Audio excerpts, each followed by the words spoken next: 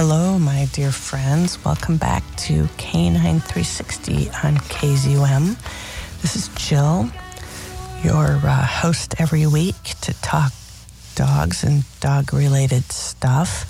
And I am still riding the wave of excitement and energy and inspiration after a couple days in residence at Eastern Kentucky University, attending the Living with Animals conference and listening to some really amazing people present some really incredible information and insights about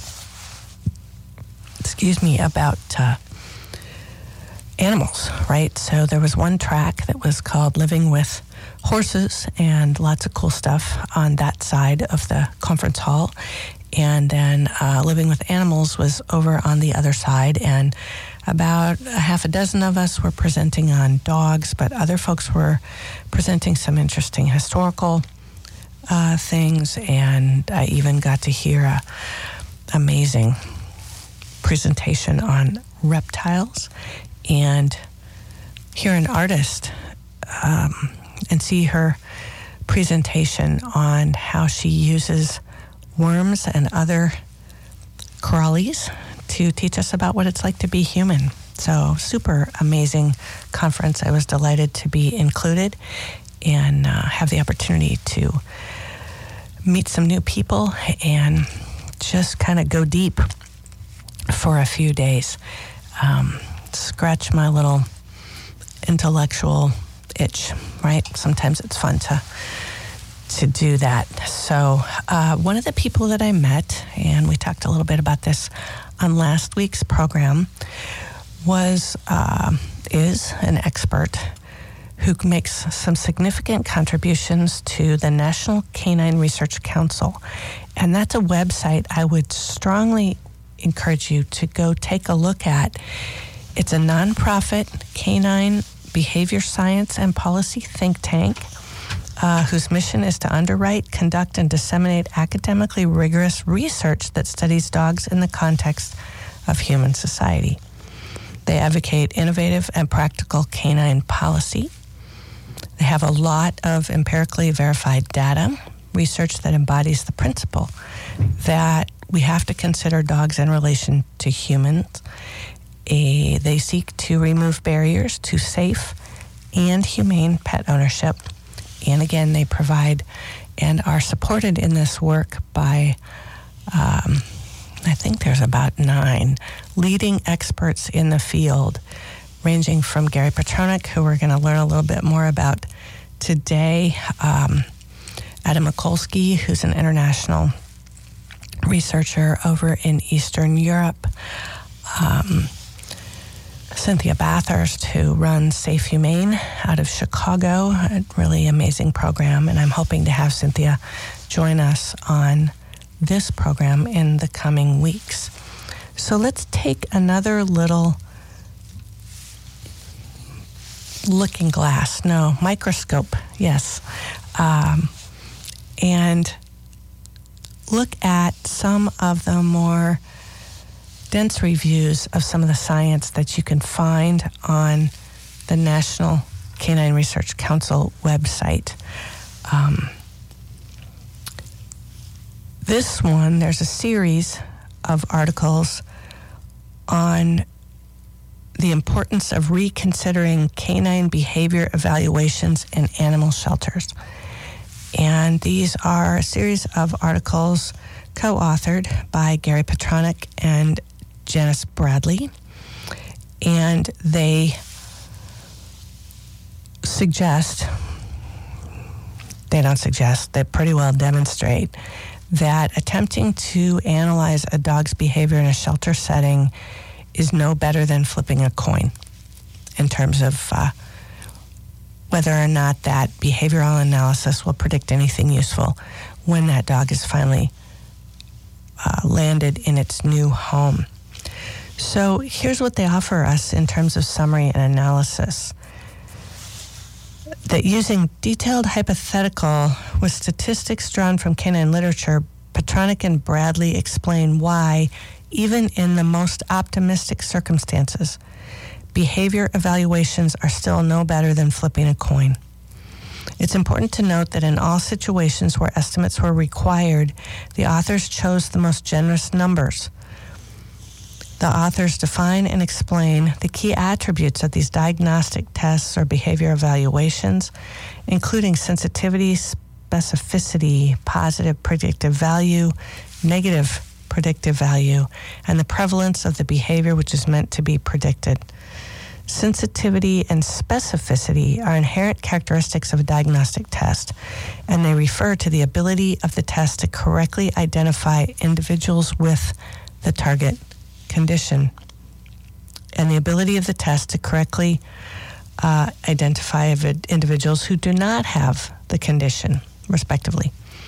They're often confused with sensitivity and specificity, but the test's positive and negative predictive value are separate concepts. PPV, the positive predictive value, refers to the proportion of individuals who test positive who actually have the condition or the behavior. Negative predictive value to the proportion of individuals who test negative who do not have the condition. So positive predictive value of behavior evaluation reveals the proportion of false positives.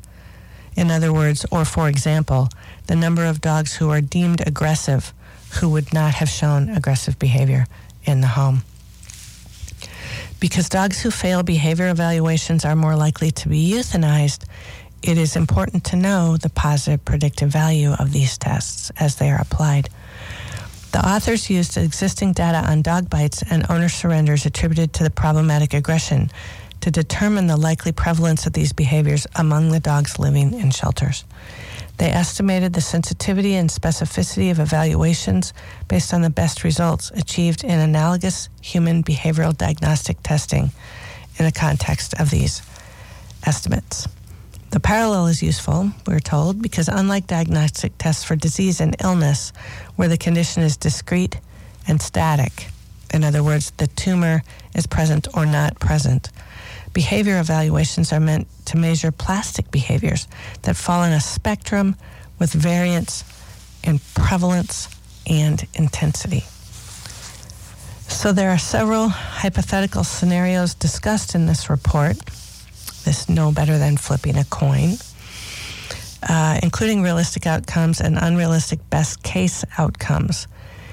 The demonstration that even if tests yield good rates of specificity and sensitivity, the predictive value of the behavior evaluations would still be give or take 50% for predicting whether the dog will exhibit threat or biting behavior problematic to the owner after adoption. 50%, that's why they're using the frame of reference, no better than flipping a coin, right? 50-50, heads or tails. The predictive value falls to 12%, meaning that something like 88% of dogs who fail the evaluation are false positives. And then there's some more science in there about adjusting relative to these percentages. The simulation carried out by Petronic and Bradley demonstrates the futility of behavior evaluations in conjunction with other studies that show weak reliability and validity. This paper makes a strong case for discontinuing the use of formal evaluation in shelters. The authors suggest that in lieu of provocative tests with little predictive value, shelter staff should collect behavior histories when possible, verify serious reported incidents, and screen out dogs that are too threatening to handle safely. Beyond these measures, resources should be spent on positive, enjoyable activities such as walks and human interaction. Right? There's a second part to this research study. What's the evidence for reliability and validity of behavior evaluations for shelters dogs?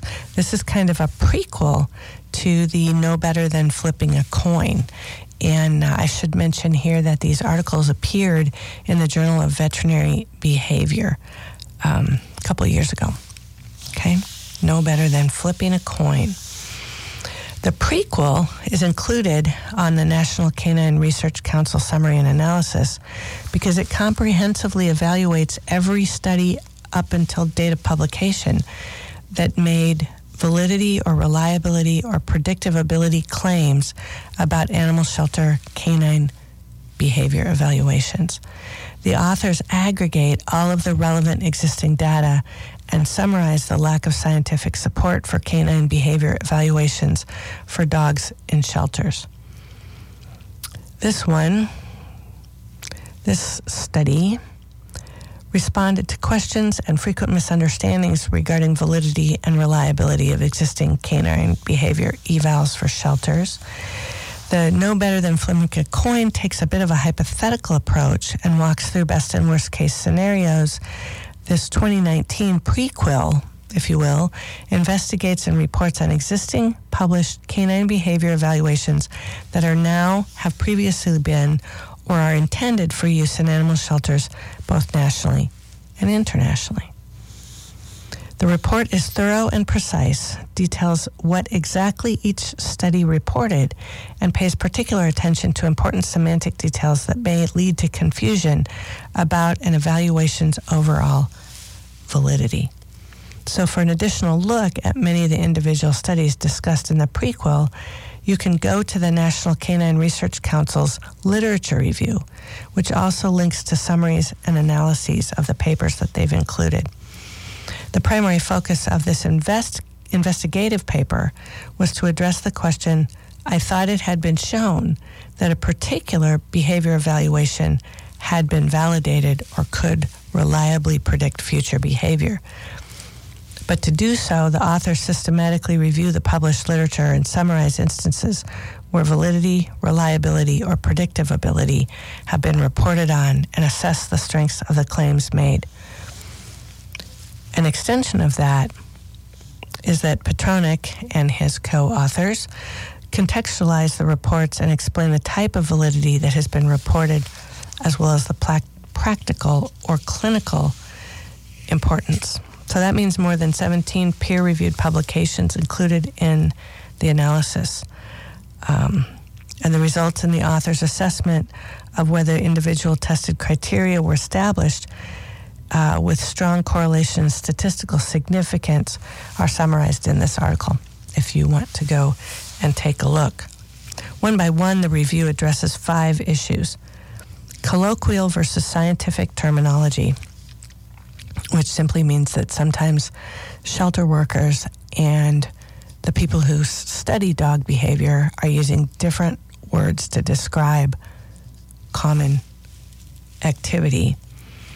Predictive validity versus predictive ability, the establishment of overall validity, limitations of correlation and regression, and then statistical versus clinical significance, right? I get out of my depth pretty quickly too, so trying to bring this to you in as much of the layperson's terms as possible, right?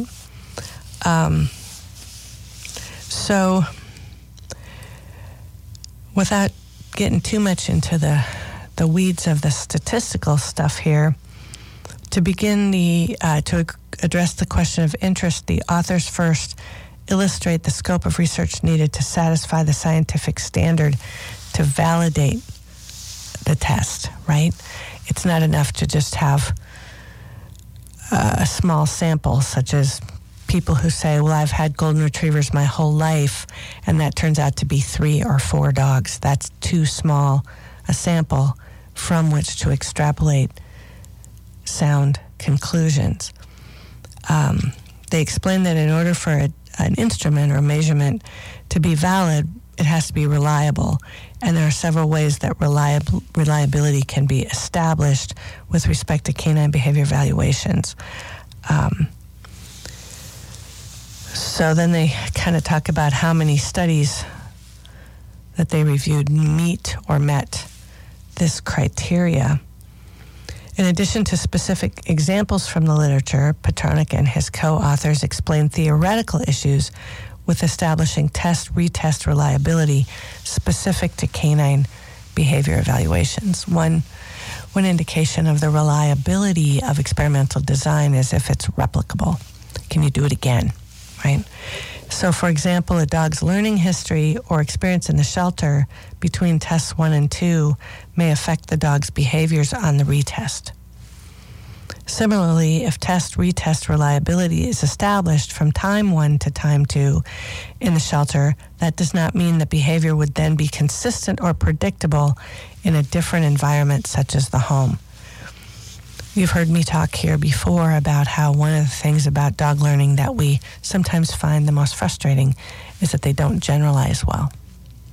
So a dog who demonstrates a certain behavior in one context likely will not demonstrate that same behavior in a different context. Right? Your dog who will sit in your living room but won't sit in the driveway or the park or the veterinary clinic is one demonstration of that situational nature of dogs learning. So a dog who is aggressive in a shelter kennel can only be said to be aggressive in the shelter kennel. And whether that will extend to a demonstration of aggression in the home, there's simply no way to predict that. There are too many factors. Right? It's also calls into question, to slide it over, the ability of dogs to, or the belief that you can, for example, acquire a dog out of a program where the dog is trained inside a prison by a prisoner. There's absolutely no reason to believe that because the dog will work for that person in that context, that the work that person puts into that dog means that you don't have to completely retrain the dog once he gets home to your house, because you will. Dogs don't generalize well. And that makes the behavior evaluation part in a shelter problematic for all the reasons that they're talking about here. With regard to reliability, the authors conclude that demonstrated reliability of any type is largely absent in the published studies of canine behavior evaluations. And because of this, they remind us that if sufficient reliability cannot be established, you can't talk about validity of these tests. If they're not reliable, they're not valid. Does that make sense? Right? Let's see. What else can I share with you? There's a lot of really sciencey stuff here. And they keep toggling back and forth between that question of reliability and validity. Reliability and validity, right? There are 6 studies that attempted to establish predictive validity, but the results were weak and they failed to do so. Among the studies where there were weak to moderate correlations, unacceptable sample biases, example only those who passed the first time were retested, or subtests were not practically relevant. So it's really hard to hold these kinds of tests to a scientific standard. The authors, in summary, they write, although a few studies reported statistically significant findings for various aspects of construct validity, none of the studies demonstrated compelling evidence of construct validity in a more global sense. And I think that's the research science way of saying dogs don't generalize. They just don't.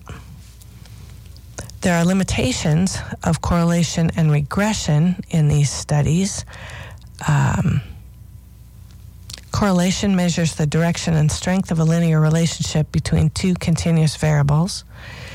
And the authors illustrate this with an example from the literature where raw raw agreement was reported for dogs' biting behavior on an evaluation and behavior in the home, which looked quite impressive, 81%, but when corrected for agreement beyond the chance, that number dropped to much less impressive, 42%. Okay, are you with me here? Predictive validity can be established when scores on a behavior evaluation in a population of dogs significantly correlate with a second variable that can be reasonably thought of as dependent on the characteristics being measured, such as future behavior in the home. However, meeting these criteria does in no way imply how accurate the prediction of future behavior will be. Predictive ability, by contrast, reflects the likely accuracy of that evaluation when predicting behavior of individual dogs in the real world, as reflected by the number of errors, for example, false positive and false negative results. So if you do a test in the shelter and you say the dog is good with children, was comfortable with children, then the only children that dog can be presumed to be comfortable with are the children they were tested on. It won't generalize to all children because all children behave differently. So you can't control the variable, and that messes up your data, right? It's like cats. I had somebody call me the other day. Well, we adopted this dog, and they said that the dog was good with cats. Well, the dog was good with cats that lived in the home of the person who kept the dog prior to the dog joining the new owner's home. And now we have a different cat with different behaviors, and things aren't quite going as planned, right? That's the failure of that predictive value, or that predictive ability to be able to say, the dog passed this test, therefore, right? It won't generalize, and you can't hold the variables constant across context. So it's not a scientific claim to make. Does that make sense? Hopefully. Okay. Predictive ability, they explain, is determined by the test sensitivity, specificity, and the prevalence of the target behavior in the population of interest, which I think is what I just said. In the related article, No Better Than Flipping a Coin, Reconsidering Canine Behavior Evaluations in Animal Shelters, Petronic and Bradley dive deeply into the issue of prevalence and why canine behavior evaluations in shelters are doomed to result in high false positives, even while false negatives are low. There's a bunch of statistics here about percentages that probably will be hard for us to follow in a radio conversation. It's a little easier if you can see the numbers, which is why I'm encouraging you to go look at the Canine Research Council website. The authors don't state so outright, but the takeaway from the presented data is clear. Acceptable predictive ability has not been established for any of these shelter evaluations to date. And finally, at the end, what Petronic and his co-authors tackle is the biggest concept of the paper, what it means to establish overall validity. It's not something that can be achieved with one study, one approach, or by establishing one aspect of reliability or construct validity. Establishing validity is a process with repeated studies of adequate sample size, conducted using the target population, conducted under test conditions that reflect real-world conditions. And the authors conclude that given the lack of established reliability or validity for any existing behavior evaluation, those tests should not be used in animal shelters to determine a dog's future. They're simply not reliable. Of course, that doesn't mean we won't keep asking, right? We go in, and in that moment, we're looking at the dog not as an individual or the product of its genetics necessarily, but as a consumer commodity, right? The questions we ask about the features of the dog's temperament, its personality, are not unlike the questions we might ask about a new refrigerator. Is there a built-in freezer? Is it side by side, or is the freezer underneath or on the top? Right? Where can I store certain things? How easy is it for me to open? All of those questions that we would ask about any other consumer commodity, we will also ask about the dog. And I think what the challenge is here is that there's simply no reliable way to answer them. Because if you're at a shelter or a rescue, the way the dog acts in that setting will not help you understand how the dog might act in a new setting. The assessments are no better than flipping a coin. Okay? All right. So if that all makes sense, again, I'm going to encourage you to go look for yourself. National Canine Research Council, easily accessible online, a nonprofit canine behavior science and policy think tank whose mission is to underwrite, conduct, and disseminate academically rigorous research that studies dogs in the context of human society. They advocate innovative and practical canine policy. And I think you'll find a lot of really cool information there.